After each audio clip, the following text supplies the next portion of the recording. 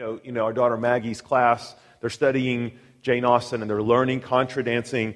And it's pretty amazing, actually. It's a finely choreographed set of steps between two people that are synchronized, and one movement depends upon the other. It's actually a rather beautiful, poignant, may I even say, honey, my wife right there, romantic dance. Yeah, absolutely, it is.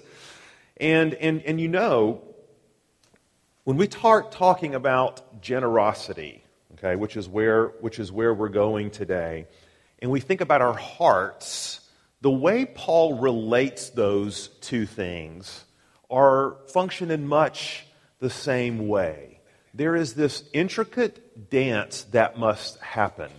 And if any part of the sequence is out of step or doesn't inform the other, it's not going to make sense to us.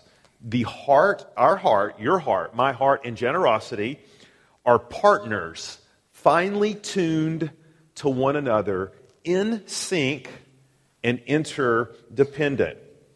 And the Apostle Paul, over these next 3 weeks in 2 Corinthians, wants to teach us this, and this is what we're calling this sermon, the dance of generosity. Now, if you're a guest, let me just say, we try to time these things that when you come, we're going to talk about money. Okay, that's what we really strategize and try to do that, just to kind of test your mettle and your fortitude, and can you hang in there? No. Our practice here at Four Oaks is to preach through books of the Bible. We've been preaching through 2 Corinthians for the past 6 months, and today by God's providence, we happen to land in 2 Corinthians 8. And here's just a little bit of backdrop as we dive into this passage. It's hard to go a few days on the news without hearing about some humanitarian crisis happening around the world. But there was a true humanitarian crisis happening in the church in Jerusalem. Remember, this is where the gospel took root. This is where the New Testament church was born. And as thousands of Jewish pilgrims had been in Jerusalem some 20 years prior to this, at Pentecost, thousands were saved. Thousands more were continued to be saved over the subsequent years, which was an incredible joy and blessing because Jerusalem founded and launched the ancient missionary movement of the gospel spreading across the world. But it was a problem because all those Christians who became Christians stayed in Jerusalem. And that inflicted all sorts of hardship and difficulty. How do you feed people? How do you house people? And to boot, they were oftentimes there visiting their Jewish relatives during Pentecost or these feasts. And because they became Christians, they were ostracized from their families. They were kicked out. So there was a double whammy of things going on in Jerusalem, which created this vast humanitarian crisis as people were literally starving. And so what Paul would do is, because remember, Paul's mission was to the Gentiles in Asia Minor, in Greece. When Paul would travel around and plant churches and visit churches, he would then take collections of money for the church in Jerusalem. And it was part of his partnership in the gospel with the Jewish leaders and elders and apostles in Jerusalem. It was a way for the body of Christ globally to be connected with one another and to support the church. And here in this section, Paul turns his attention to this offering. So we know from 1 Corinthians 16 that Paul had started this effort to collect money to support the Jerusalem church about a year ago in relation to 2 Corinthians. But the offering had stalled out. There was divisions in the church. Paul's leadership came under attack. And Paul has spent his first 7 chapters here defending his apostleship, defending his leadership. Now that that's done, he sort of pivots and he turns his attention to this unfinished collection. And as we are going to see, Paul paints a picture of generosity for us that is grounded in the grace of God, and that you cannot separate the grace of Jesus Christ and the generosity of the believer. They go hand in hand. They're the heart and the soul. They're the steps and the contradance. And Paul wants us to understand how they relate and what it means to us as believers and as a church. So let's dive into 2 Corinthians 8. Read the first 15 verses. Paul says, "We want you to know, brothers, about the grace of God that has been given among the churches of Macedonia. For in a severe test of affliction, their abundance of joy and their extreme poverty have overflowed in a wealth of generosity on their part. For they gave according to their means, as I can testify, and beyond their means, of their own accord, begging us earnestly for the favor of taking part in the relief of the saints. In this, not as we had expected, but they gave themselves first to the Lord, and then by the will of God to us. Accordingly, we urge Titus that as he has started, so he should complete among you this act of grace.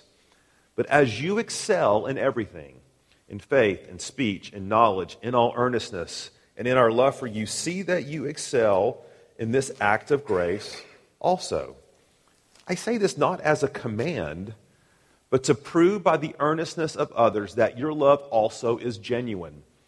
For you know the grace of our Lord Jesus Christ, that though he was rich, for your sake he became poor, so that you by his poverty might become rich. And in this matter I give my judgment. This benefits you, who a year ago started not only to do this work, but also to desire to do it. So now finish doing it as well, so that your readiness in desiring it may be matched by your completing it out of what you have. For if the readiness is there, it is acceptable according to what a person has, not according to what he does not have. For I do not mean that others should be eased and you burdened, but that as a matter of fairness, your abundance at the present time should supply their need, so that their abundance may supply your need, that there may be fairness. As it is written, whoever gathered much had nothing left over, and whoever gathered little had no lack." Let's pray. Lord Jesus, as you well know, better than even we do, of course, we all come to these discussions of giving and generosity with our own set of filters, our own set of glasses that color everything that we experience and say and do and how we interpret this passage. And Lord, to a certain sense, that's understandable, it's unavoidable. But Lord, by your grace, here's what I'm asking for us this morning, that we would see this text in a fresh way, unfiltered, unencumbered by whatever baggage we bring to the text, so that your word would take root in our lives.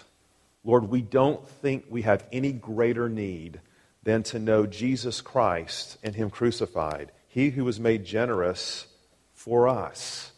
So Lord, give us your grace as we look at the grace of giving in Jesus' name. Amen. 2 points and 2 points only. Can we handle it? Think we can do that? Good, because I really have 8 points. I just want to see if you could... No, never. Okay, anyway. 2 points. Here we go. Very simple. Generosity defined, generosity demonstrated. Okay? Even a fifth grader. Our kids were playing Are You Smarter Than a Fifth Grader last night. They are. I'm not. Anyway, nevertheless, we can handle it. Okay? Generosity defined, generosity demonstrated, generosity defined. Look in verses 6 and 7 because they tell us pretty clearly the central thing that Paul is asking of the Corinthians in these 2 chapters, okay? And it can be summed up in this when we look at verses 6 and 7. Paul says, I'm sending Titus to you to finish the collection, okay? So see that you excel in this grace also. See that you excel in the grace of giving. Now, in case this comes as a great shock, because we are not born generous, are we? Okay? That doesn't come naturally. Now, if you're a child psychologist or something, never mind, okay.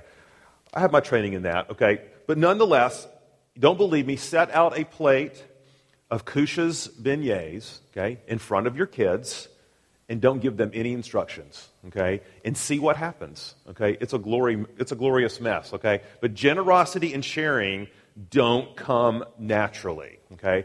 So in the same way, it would be fairly catastrophic spiritually for us to simply read those 2 verses and say, go therefore as you leave today. 4 Oaks, be generous. Okay? A catastrophic mistake, because that's not what Paul does. Okay? If that's what Paul wanted to do, he would have given us those 2 verses. I'm sending Titus, take the collection, pay up, you're done. That's not what Paul does, because here's why. For Paul, raising money is not the goal. Okay? It's important and it's a goal, but it's not the goal. See, Paul is concerned about the Corinthians' hearts. He's concerned about their souls. And in the same way, our great burden and task this morning, and over these next couple of weeks as we look at this subject, is to engage our hearts. For Paul, generosity is not the basis upon which we relate to God. For Paul, generosity is the fruit of our relationship with God. Okay? It flows right out of the grace of God. And that's why he doesn't begin the discussion in verse 6. We need to look at the first 5 verses, so let's dive in. First of all, Paul says, Corinthians, I'm calling you to complete this gift, and I'm going and to sort of spur you on. Okay, to sort of give you a model of generous giving, I present to you Exhibit A, the church in Macedonia. Okay, so verse 1, Paul says, the grace of God has been given to the Macedonians so that they welled up in a response, a wealth of generosity. And here's what made this gift astounding, folks. It wasn't the amount. It was the circumstances that surrounded the giving. It says there's a severe test of affliction. We know from Paul's other letters that the church was under constant barrage, okay? Constant harassment. And that impacted people's pocketbooks, family members getting thrown into prison. And so part of what the churches in Macedonia were experiencing were persecution. Part of what they were experiencing were the ravages of being under the thumb of the Roman Empire. Remember, when Rome came in, they would rape and pillage those areas. They would suck dry all their resources. Okay? Most of the resources were consolidated among the ruling class in Rome and other places. And under all of this, the Macedonians, it says, experienced extreme poverty. Okay, the root word literally means rock bottom poverty. They were almost as low as you could go. Okay, sounded like a dance song. But anyway, almost as low as you could go. And they were, in fact, were not much better than the church in Jerusalem. And some of you, I know, have experienced that kind of hardship, financial hardship. Now, here's a question for you. When you experience anything approaching that, whether it's a loss of job or income or unexpected medical expense, what do you do? Okay, what do you do? What do I do? It must have been 1975, 1976. My dad was a blue-collar appliance repair person who worked for a local utility company. He came home on a Friday and said, I've been laid off. Okay? There was no 2-week severance, no golden parachute, no stock options, none of that. Okay? And I remember that first weekend, this was pre-computer and all that stuff, we were just making notes to go around and to stick in people's mailboxes and to say my dad was now working for himself, repairing appliances. And let me tell you, it was wartime mentality, right? It was fish sticks and TV dinners. We did get Brady Bunch while we watched it, but nonetheless, okay, it was wartime in there. How do you respond? It's not how the Macedonians responded. And here's what's amazing. Their instincts were such the opposite that Paul says here they begged earnestly for the privilege of giving. In fact, they pleaded with Paul. It says they gave beyond their means. Okay, that does not mean they went into debt. Okay, to be generous, it simply means they gave more than could be reasonably expected for someone to give in a similar circumstance. Okay, so first thing we need to ask is, how do we account for this inexplicable demonstration of grace? How do we explain this? Because let's be honest, as Westerners, okay, this just seems so counterintuitive, does it not? Okay, it's just hard for us to even have a framework. As our income goes down, we seek all the more to be generous. What explains this? Because back in the summer, I think I've told you this, Susan's parents celebrated their 50th wedding anniversary, and so we all did a big barn dance celebration thing, and all of Susan's parents, family and friends came, and they had all these gifts, and I don't mind telling you, it was a well-heeled group. You know what I mean? Like even West Tennessee has some blue bloods, and so they showed up bearing their gifts, and they were all incredibly impressive. But there was one couple there that you just knew immediately didn't quite belong. Okay? And by belong, I mean socioeconomically didn't belong. It was a man named Herman, and his wife came. And Herman, an elderly gentleman, he kind of did odd jobs on the side, and pretty poor. He was a handyman. People, like Susan's family, would give him little odd jobs, certainly because they needed things done, but also because it was part of the generosity to him. And they lived in a tiny house with no electricity for parts of the year, but they showed up at the celebration with an envelope. Okay? And by far, it was the most significant, meaningful gift that they received that evening. Got a little picture of it because we had to memorialize this. It's an index card. It says $5 for Jimmy, $5 for Becky. I can't begin to tell you what that money represented to them. $10 to them, I don't know how much it would mean to you, but this was literally the widow's mite for them. Now, what made that gift so meaningful? It wasn't the amount, right? What was it? It was a sacrifice. Herman loved Susan's parents so much. Okay? They had showed such grace and love to him that his heart literally exploded. For him, what was an amazing show of generosity. Guys, same thing with the Macedonians. Okay, same thing with the Macedonians. God's grace had so captured their hearts that they were ignited by the greatest truth in the history of the universe. Look at verse 9. If you want to know what compelled the Macedonians, what did they drink? Hey, what did they eat? My goodness. I want some of that. Right? Be careful what you ask for. Okay? But verse 9, for you know the grace of our Lord Jesus Christ, that though he was rich, yet for your sake he became poor, so that you might, by his poverty, become rich. See, the Macedonians were like, no. We're not the ones that are poor. We're rich. We're rich eternally beyond measure. And this grace of God has so gripped our hearts and our lives. Generosity, and the word here when it talks about the explosion of generosity, the wealth of generosity, literally spilling over to excess. They couldn't stop it. It just came out of them.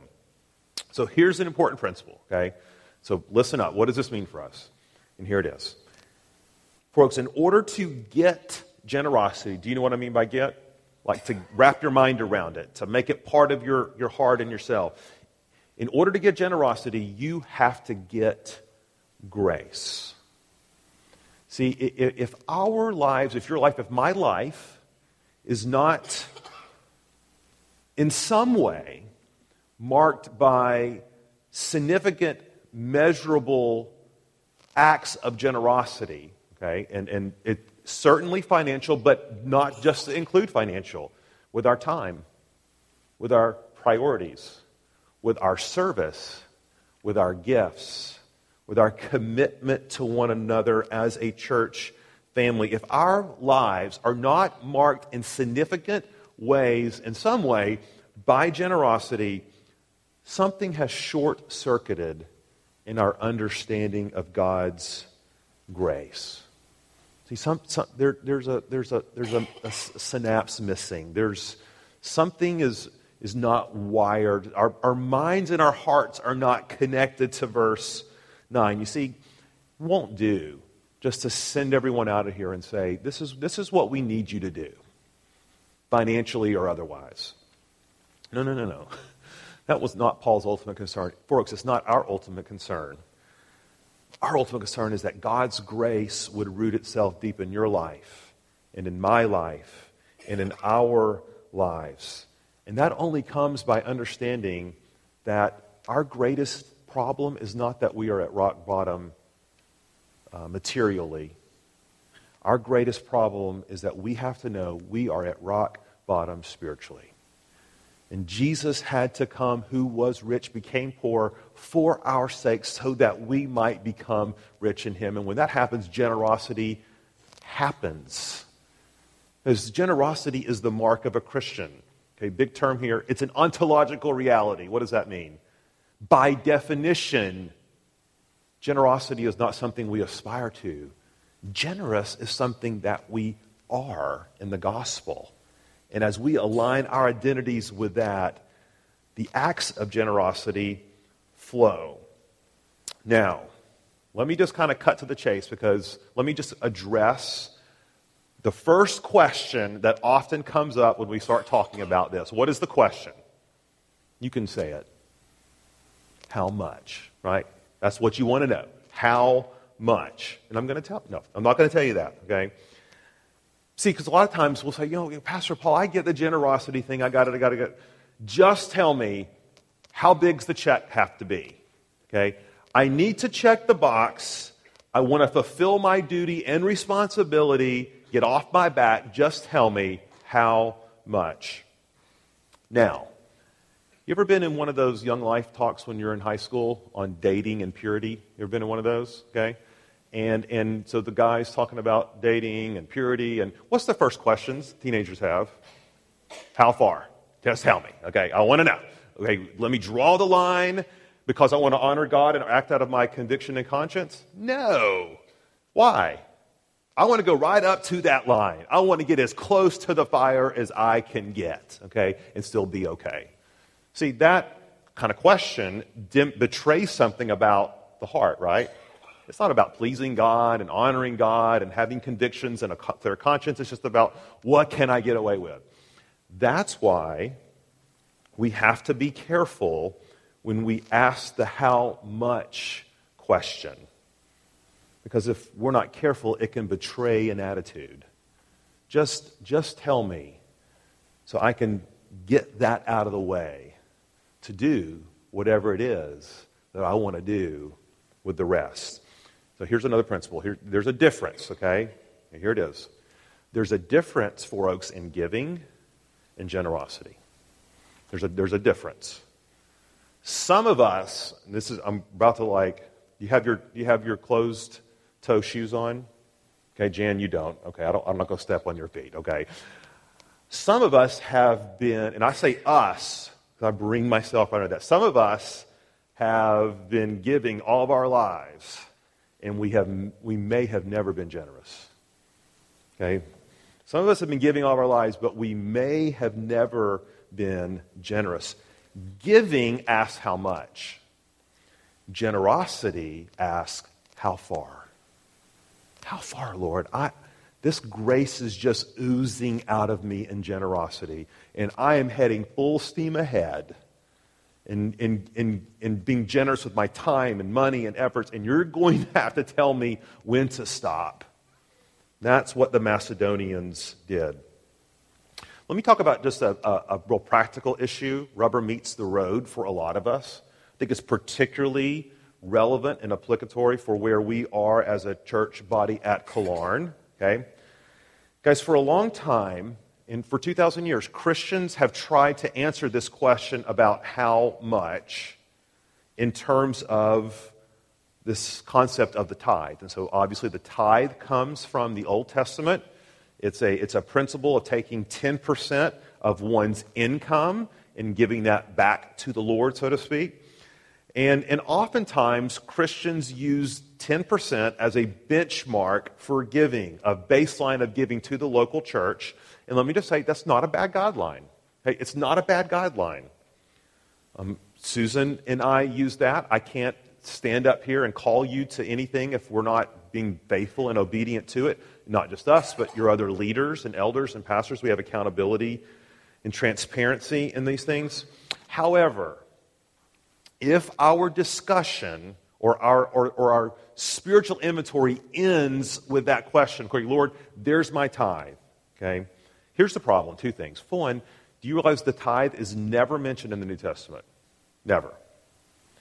And some people say, whoa, that's just because we're an economy of grace and none of that's important. No. It's not that God changed the equation of 10% and now it's none. What is it now? It was 10% and now it's everything.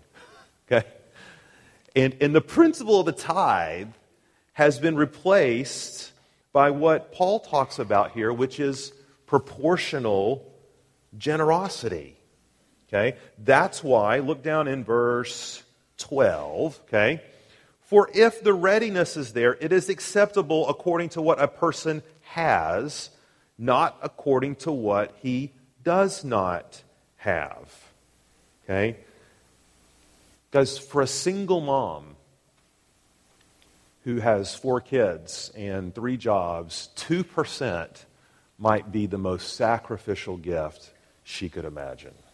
And that pleases the Lord.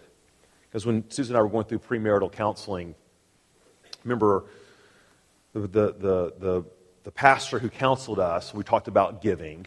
He said one of those infuriating things that I struggle with for a long time. He's like, when you give, okay, give till it hurts. And I was like, what? That does not mean anything. Okay, what does that mean, give till it hurts? Well, as we've gotten older, I understand exactly what he says. Because, guys, I can tithe, and it doesn't hurt at all.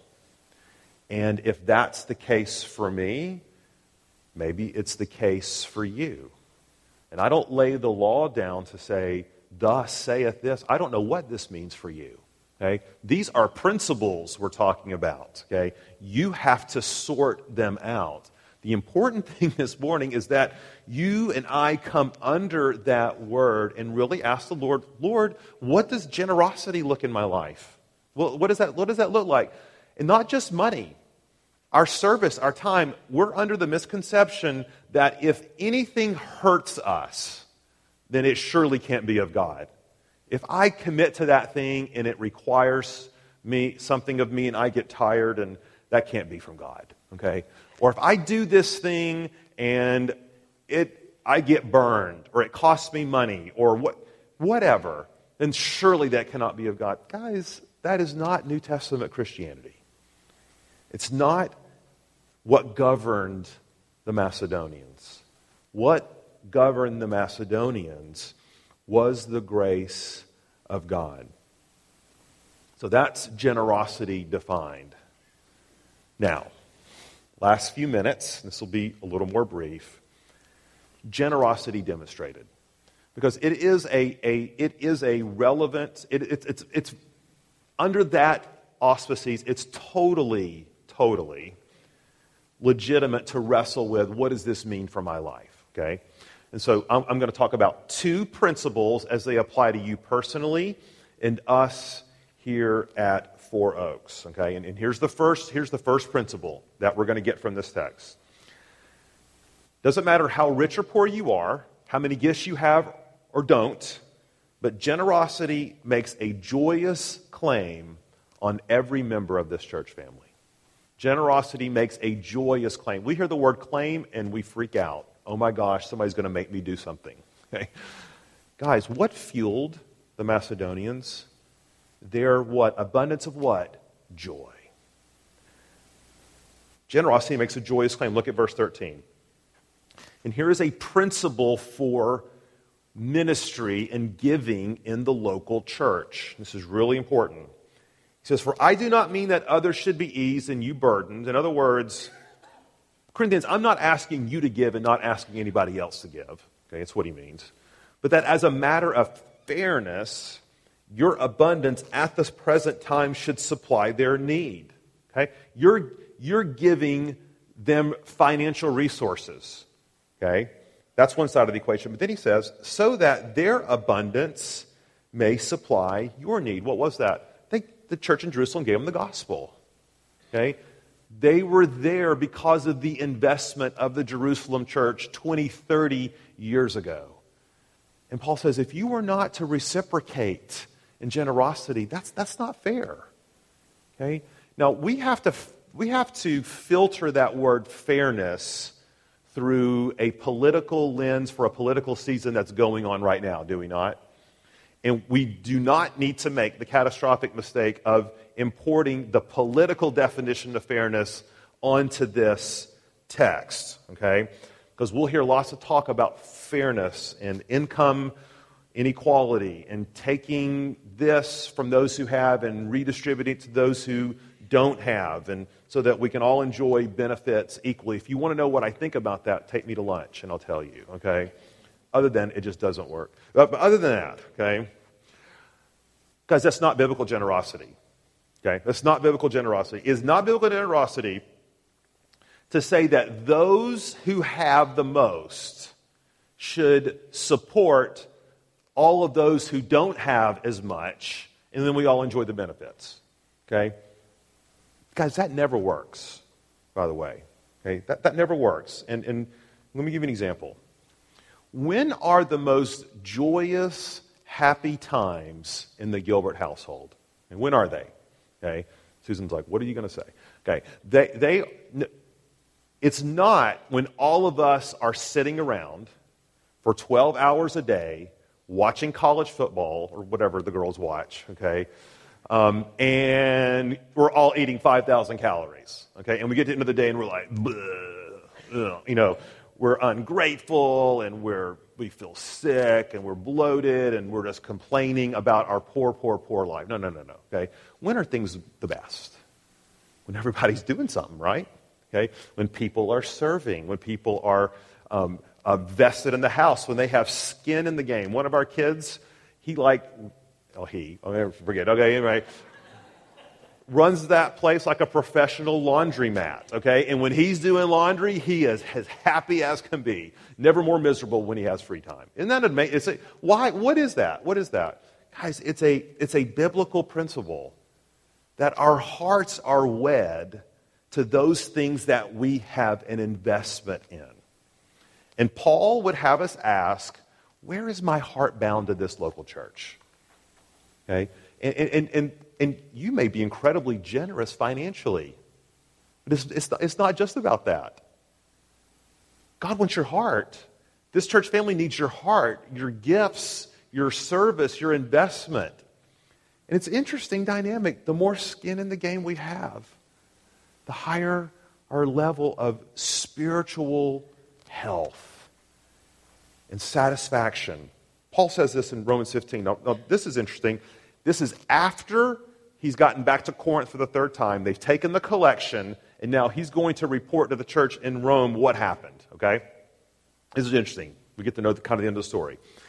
Paul's writing from Corinth. He says, at present, he's writing to the Romans, and we're going to flash this up. However, I'm going to Jerusalem bringing aid to the saints. So he had made the collection. For Macedonia, we've already heard about them, and Achaia, that's Corinth, have been pleased to make some contribution for the poor among the saints at Jerusalem. For they were pleased to do it, and indeed they owe it to them. Ooh. For if the Gentiles have come to share in their spiritual blessings, they ought also to be of service to them in material blessings. Let me just say it. If you are receiving spiritual blessings from this church family, it is to your joy that you contribute your gifts, financial and otherwise, to this place. Because that is a biblical principle.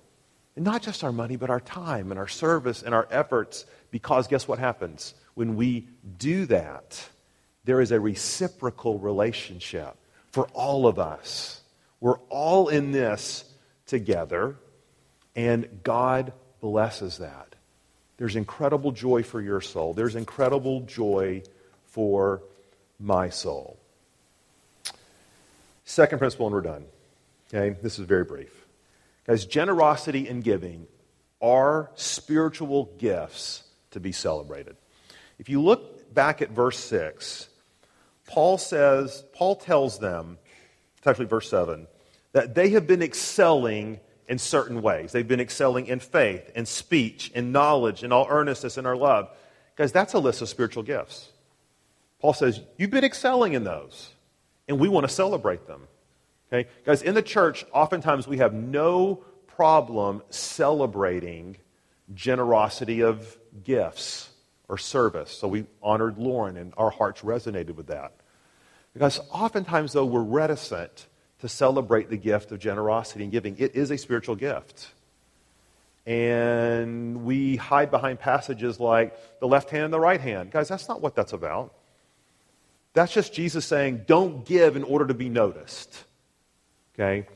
But as a church family, we want to celebrate generosity.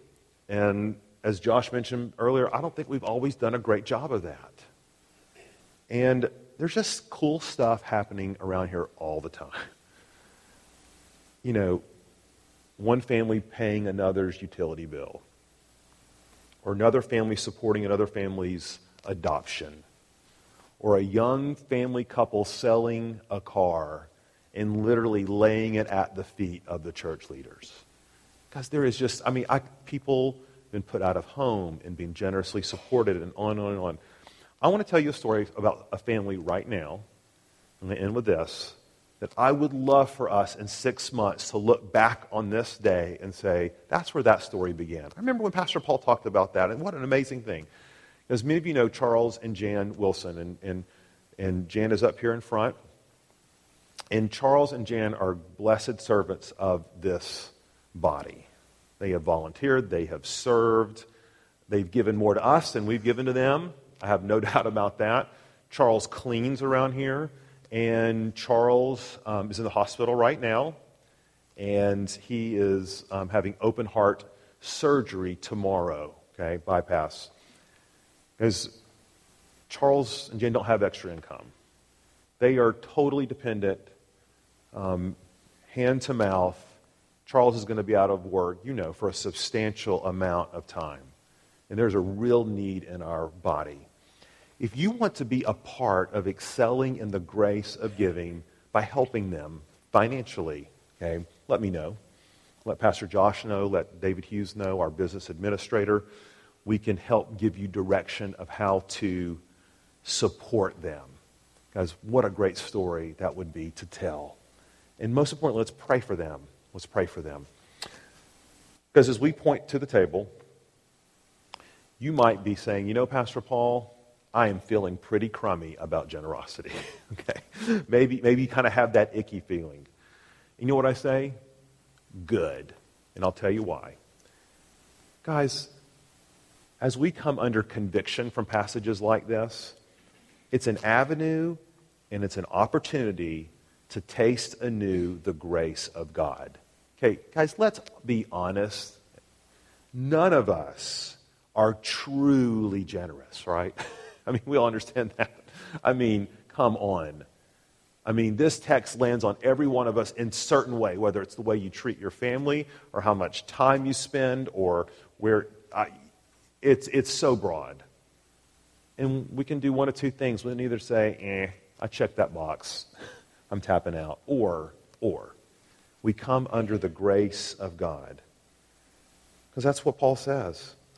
He says, Jesus Christ, though he was rich, yet for your sake he became poor, so that you by his poverty might become rich. What a gift God would give us if we all this morning experienced anew the fact that we are spiritually impoverished.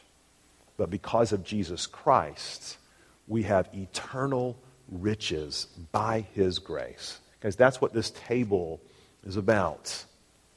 And here's what I'm going to call us to do. As our leaders come forward, prepare to serve the elements of the table, I'm just going to ask you to go before the Lord and examine your hearts. Thank God for his generosity through his Son.